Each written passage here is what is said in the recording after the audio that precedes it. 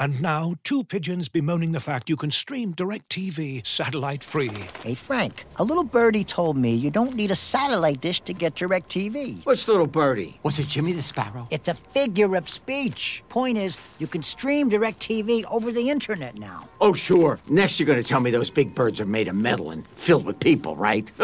You mean airplanes? Stream DirecTV without a satellite dish. Visit DirecTV.com. High-speed internet service required. Terms and restrictions apply.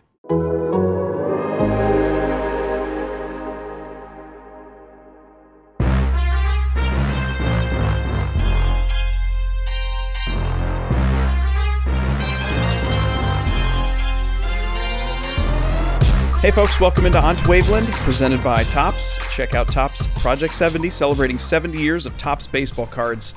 We are the Cubs podcast here at The Athletic. I am Brett Taylor, joined by Patrick Mooney and Sahadev Sharma. You know what? I was just thinking about it. So is one of you on the road for this series out in San Francisco? I am, Brett. Okay. I didn't want to say, but like I noticed you had like what appears to be a pretty swanky setup behind you. I was like, is that the hotel room? That's not bad. Athletics hooking you up. Like my kids' like Blackhawks pennant and like random Star Wars and G.I. Joe superhero stuff in the background. You don't travel with your G.I. Joes? I definitely dated myself with the G.I. Joe's reference there. It is still early out here on the West Coast. So. Oh, that's true. Yeah.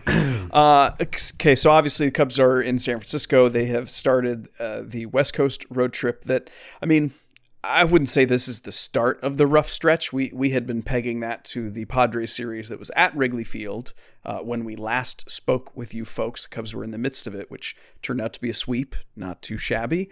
But now they hit the road, and you know we know this every year. It almost doesn't matter what team you are playing or how good your team is. When you do that first West Coast road swing, it just is always rough. I mean, I think that body adjustment for players, the timing, you're just a little bit out of whack. And for the Cubs, this is their first West Coast road trip in almost 2 years. So that is not to say the loss last night is excusable by virtue of the travel alone.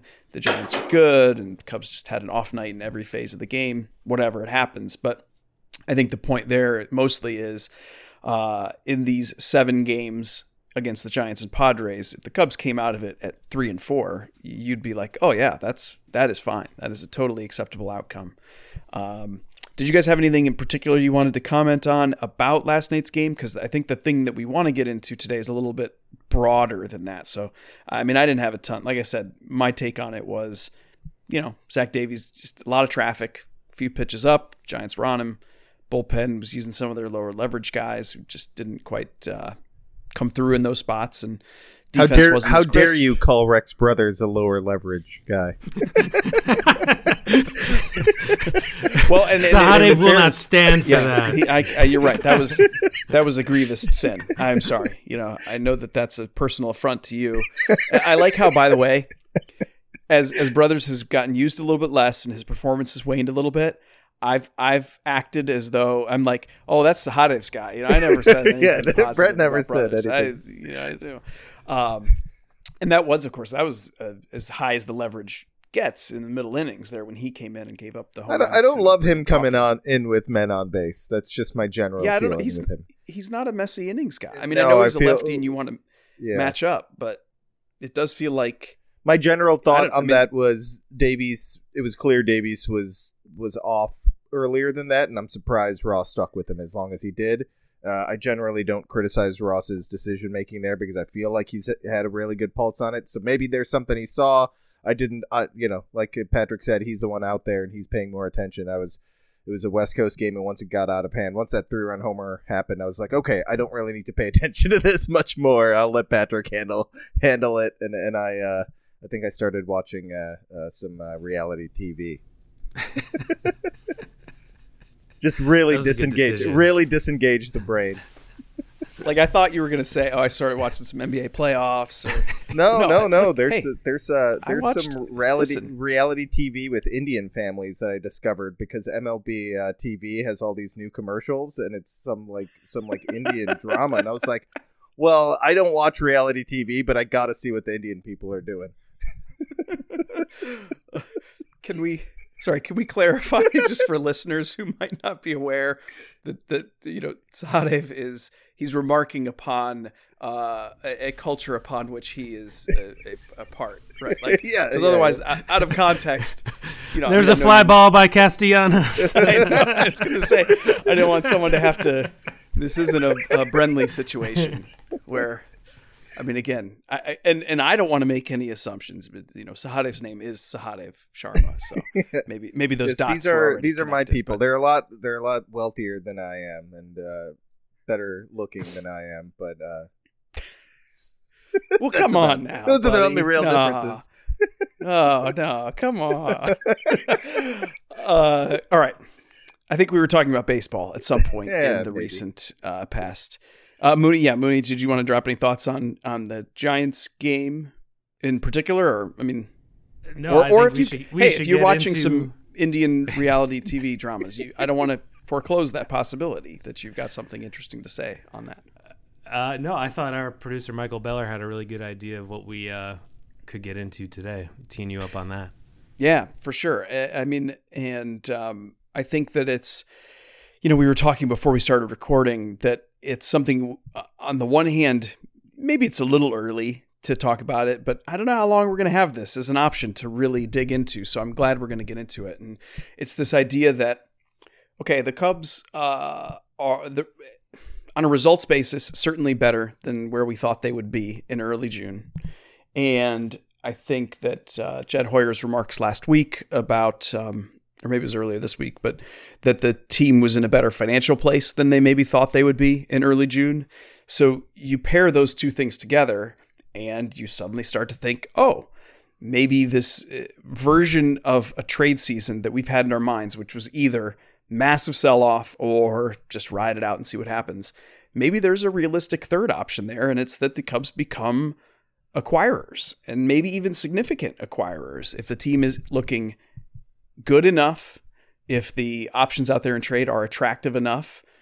Maybe we should at least touch on, what could the Cubs do? And where could they supplement? Where could they seek out trade targets? And so, yeah, I love this as a topic. And maybe I'll leave it open-ended for you to kick things off, Sahadev, or Mooney. Sorry, you know what? No, I'm going to throw it to Mooney. He set this up. He transitioned us. I'm going to set him up first for how he wants to dig into this, and then I've got some thoughts too. But like I said, we like this as a topic because we don't know how long we're going to have to talk about this side of things.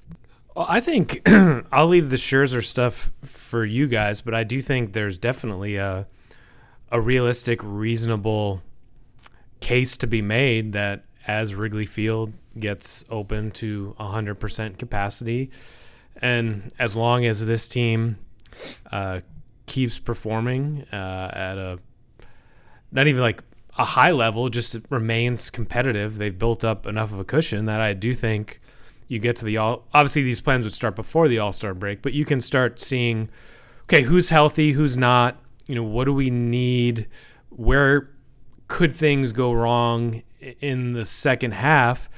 And that's what, Jed and Theo had done for years. I mean, obviously, whether it was Castellanos or Aroldis Chapman, there were some really big deals they made, but, they loved getting the, every year was a Quentin Berry or an Austin Jackson or, another kind of reliable middle innings reliever. And I think if you look at this rotation, I think you'll see what you'll get out of June. But if you look, I don't know, what if the Nationals are out of it and there's someone like John Lester is available and like a guy that you would trust in a big game in September, and it only costs you whatever, $2 million, you do that, right? I mean, as teams there, if you kind of look at the state of the division, I mean, the Cardinals pitching staff is pretty decimated right now as well. I think the Reds and Pirates you can kind of cross off, and the Brewers always seem to kind of maximize what they have. I certainly wouldn't write them off, but I think there are ways for the front office to do their job and make this team better for the second half. And that doesn't mean giving up your best prospects.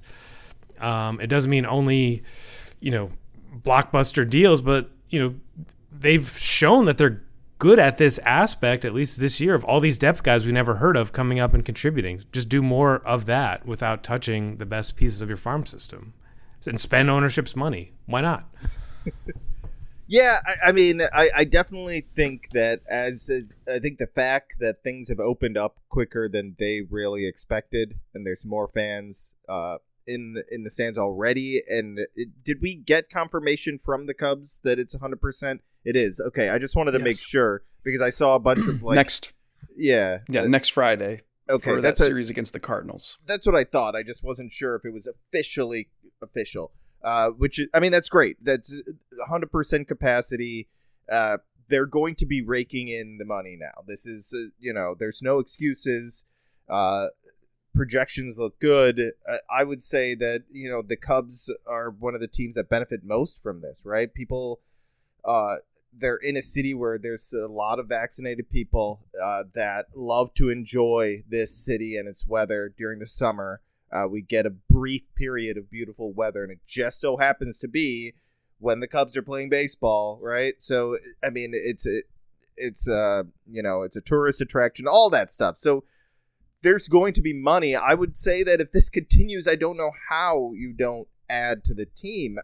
I know it's really hard. I think for me, the biggest thing is how difficult it is to how do you push in when you know that three key players are free agents, right? Rizzo, Baez, and KB. Like, what type of assurances or confidence do you need to have that you can bring back one or two of them at least, right? Do you want to start pushing in when it's just it's a difficult situation to be in as far as a front office member for fans and us and stuff like that. Yes, it's easy to say push in, and I agree they should, but it's just, I would not want to be Jed Hoyer right now to try and toe that line of, I want to win another World Series. And this team is starting to make me think that they're not as bad as we once thought. They're certainly not as bad as we thought. And are they better than we thought?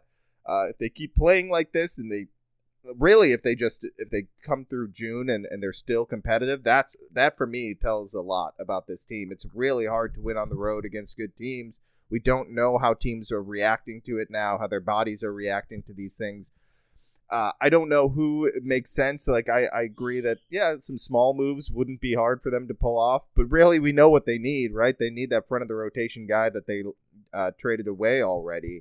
I mean, I just don't know how that looks, how you make that work if you're going to pursue that front of the rotation guy, because it almost feels like you're owning up to a mistake. But also... But also, it's but it's also, there was a reason that was made, right? The farm system does need more depth. There are issues with the farm, and you have to think about the future at some point. So how do you balance those two ideas at this trade deadline? I think is going to be a fascinating topic as we get closer to that moment. Looking for an assist with your credit card, but can't get a hold of anyone? Luckily, with 24/7 U.S.-based live customer service from Discover, everyone has the option to talk to a real person anytime, day or night. Yep, you heard that right. You can talk to a real human in customer service at any time. Sounds like a real game changer if you ask us. Make the right call and get the service you deserve with Discover. Limitations apply. See terms at discover.com/creditcard. Looking for an assist with your credit card but can't get a hold of anyone? Luckily, with 24/7 U.S.-based live customer service from Discover, everyone has the option to talk to a real person anytime, day or night. Yep, you heard that right. You can talk to a real human in customer service anytime. Sounds like a real game changer if you ask us. Make the right call and get the service you deserve with Discover. Limitations apply. See terms at discover.com/creditcard.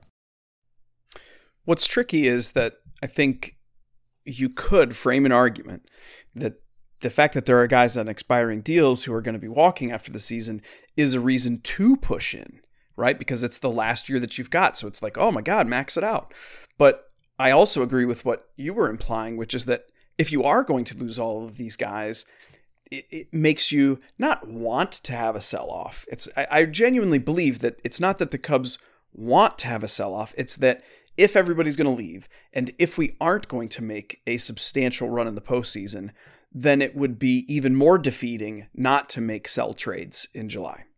And I think that's why I was doing a radio hit last night, and it kind of dawned on me that actually what really informs this conversation right now in a lot of ways has nothing to do with the competitiveness of the team, what's available in the trade market, any of that stuff. It's, you know what I'm doing first if I'm Jed? I am really, really, really trying to nail down whether I think I could extend any of these guys and whether I can feel good about my chances to re-sign them in the offseason.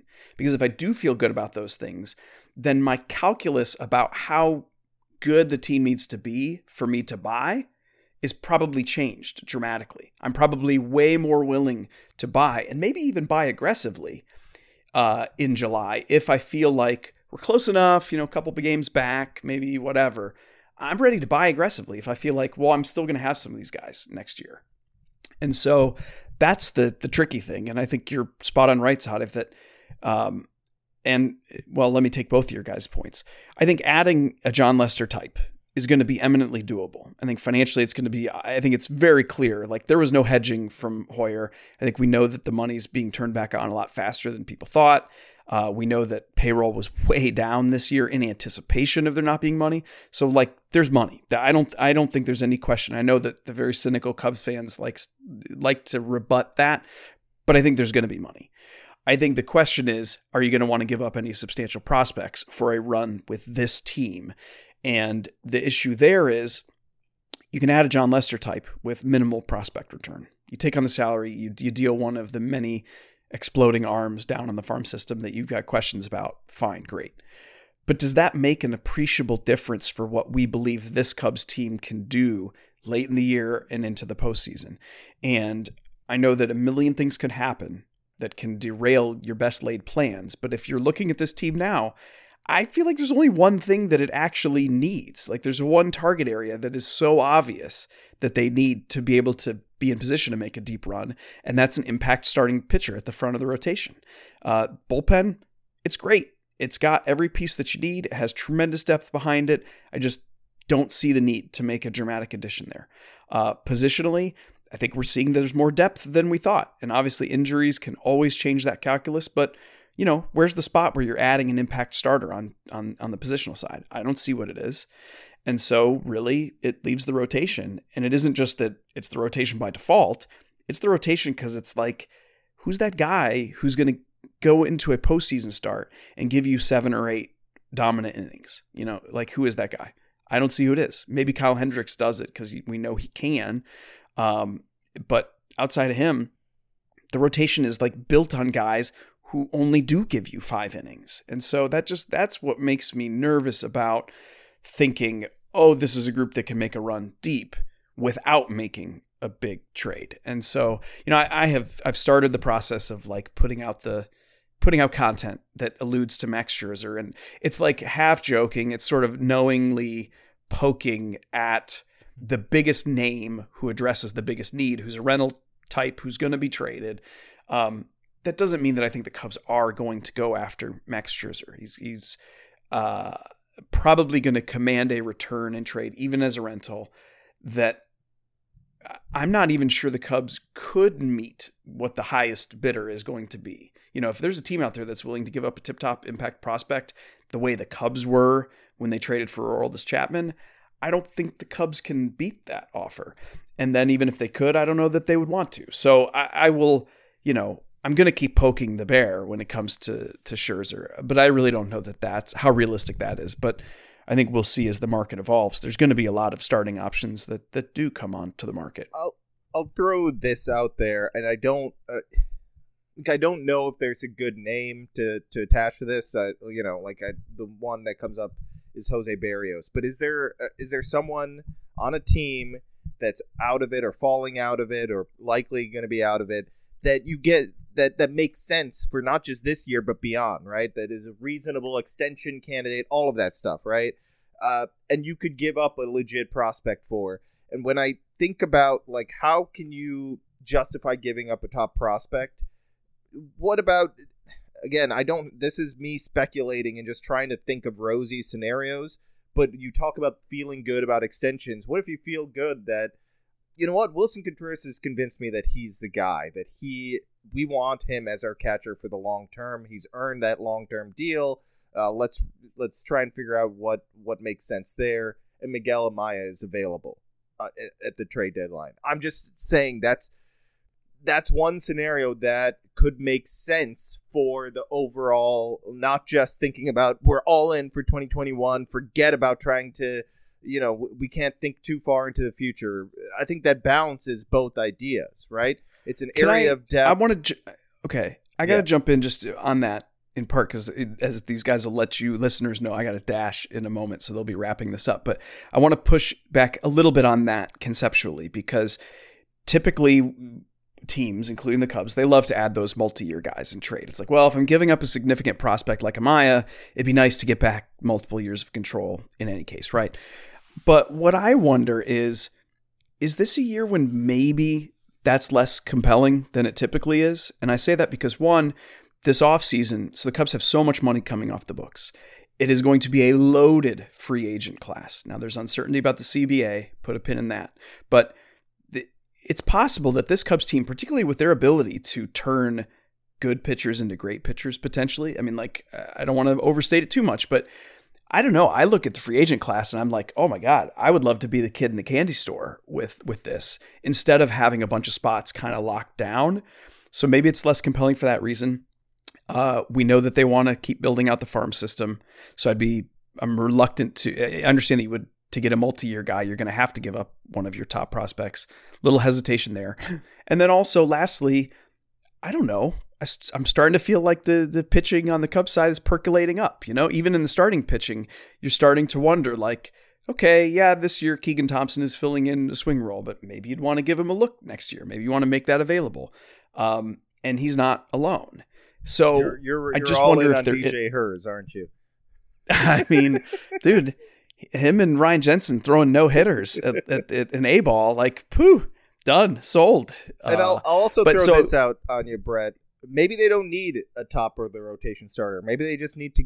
Maybe this bullpen is good enough and deep enough that they can ride that in October. We've seen teams do that already. Tampa Bay basically did that last October. I know it was a weird season, but we've seen teams even before that. That's what October has shown us the last few years. You have a really good sorry, Sahadev, I have to go. Sorry, I just assumed you made a terrible point. Okay, gotta go. Bye. We'll let Brett go out on that. He's so shaken by my amazing point there that he just had to leave. But I don't think that's crazy either. I was thinking about that a couple days ago. We talk about this. I think more for like getting a Scherzer or anybody like a front of the rotation guy that kind of stabilize things is more for the regular season right now, because I know bullpens can change like that, right? It can go to hell quickly, but they have multi-inning guys. They have guys that are interesting. They have guys at AAA that I keep saying, I keep checking the box scores and I'm like, they could call that guy up and he looks like the numbers are telling me this. And when I check in with scouts, they're like, yeah, he's actually doing pretty well. He's got this, that, and the other in his arsenal. Robert Stock was pitching 4 innings the other day. So I don't know what's going on there exactly, but there's something working with the pitching. We know that. We're seeing the results at the major league level and the minor league level. Maybe there's a way that they can, if they hold where they are and get into the playoffs, that they don't need that big move to really solidify the rotation at the front end. They could do smaller moves and still say we're good enough to make a run. Yeah, I was gonna dunk on Brett and make a similar point until he ghosted us on Zoom. But no, I definitely think you're right there. That look, Scherzer is just a unicorn. There aren't many guys out there that you trust to give you 7 innings in a playoff game anymore. That's just not how it works. They definitely have a deeper bullpen than the one they did a couple of years ago when it felt like, Jesse Chavez was like pitching every single night because Joe Maddon didn't have a lot of guys that he trusted. We've written about a more contact-oriented offensive approach that I think the Cubs, would not go into a playoff series against the Marlins and expect to score 1 run in 2 games again. I think that they're pretty well locked in here, and that as the game evolves, they can kind of think about this in different ways. Jed has shown, he made that kind of, rip the Band-Aid off move with Yu Darvish that maybe have bought him some breathing room, but he kind of charted this middle path of loading up on guys with 1-year deals and postseason experience and something to prove. And I think my only reality check was I was looking at the game notes last night, and the last time the Cubs won 6 consecutive series, I think it'd be like a while ago, and it was 2019 before they signed Kimbrel, before they traded for Castellanos, before Darvish became like a Cy Young monster. So like there is going to be a correction to this. Yeah. It's just a matter of how they can manage their way through the down periods and kind of remain competitive, because otherwise a lot of this is like matchups when you catch teams, but I don't know, it's hard to look at the rest of the National League and the teams that the Cubs have played and their record against the contenders and be like, oh, well, they don't have a shot in October. And maybe in late July it looks a lot different if there are injuries and underperformances and, these guys playing over their heads kind of go back to Iowa. But for now, I absolutely think you got to look at those moves around the margins, the depth pieces. I mean, I guess Chafin was injured last year, but that was someone they traded for that, made no headlines. They gave up, I don't even remember what it was. And obviously they had to re-sign him, but I mean, he looks like a great reliever for October. And that was, I know you were on that name for a while. They were on him, Sahadev, but otherwise just kind of moves like that make you better because they have the star players. And I think Kyle Hendricks has started a Game 1 playoffs before. He started a World Series Game 7. Like, that's a good place to start, especially if David Ross is pushing the buttons on a bullpen that the Cubs haven't had in seemingly a long time. Yeah, I think you're right. There's so many things. For me, it's just like, let's see where this goes. It turned so drastically in the past couple months that I just don't want to make any assumptions right now with this team. I think we were hammering them so hard, and justifiably they deserved it early on, but they've shut us all up, and they look like a team that's good enough to beat anyone. I think they're proving that now. We'll see how they come through June. I joke about Rex Brothers being a low leverage guy. How dare you say that? But he's right. The fact is, that makes their bullpen really deep. He's been really solid, and guys like him and Dylan Maples can clean up bad games, and you don't waste the really not talented, but really high leverage guys, and they have more in the minors. I'm curious to see how Ross can kind of put this all together. I'd really like to see what he could do without an ace in the postseason. Can he mix and match and really make it work in this new era of baseball that we're seeing? That it may go away with rule changes and whatnot. This may be one of the final opportunities to really do that. Who knows what rules come into place that put more importance in having that 7-8 inning guy. But right now, you can get away with this stuff, and they're talented enough right now and showing us that the bullpen is deep enough to do some things that in a non-traditional manner and maybe win. So I say go for it. I say, let's see what they can pull off with the talent that they have. And maybe they don't need to go all in on an ace. And obviously you'd like to have, Max Scherzer and Kyle Hendricks. But if you have Kyle Hendricks and a bunch of bullpen arms and some solid starters, then that works too. That's it for us. So this is On to Waveland. Make sure to what's our email again, Michael? You can shout it out for us, or no? Do we not have an email anymore? It is wavelandathletic@gmail.com. There we go. Email us there. Thanks to Brett Taylor, our normal host there. He's read his work at Bleacher Nation. Read Patrick and I work at The Athletic. Thanks for listening, guys. We appreciate it. Take care.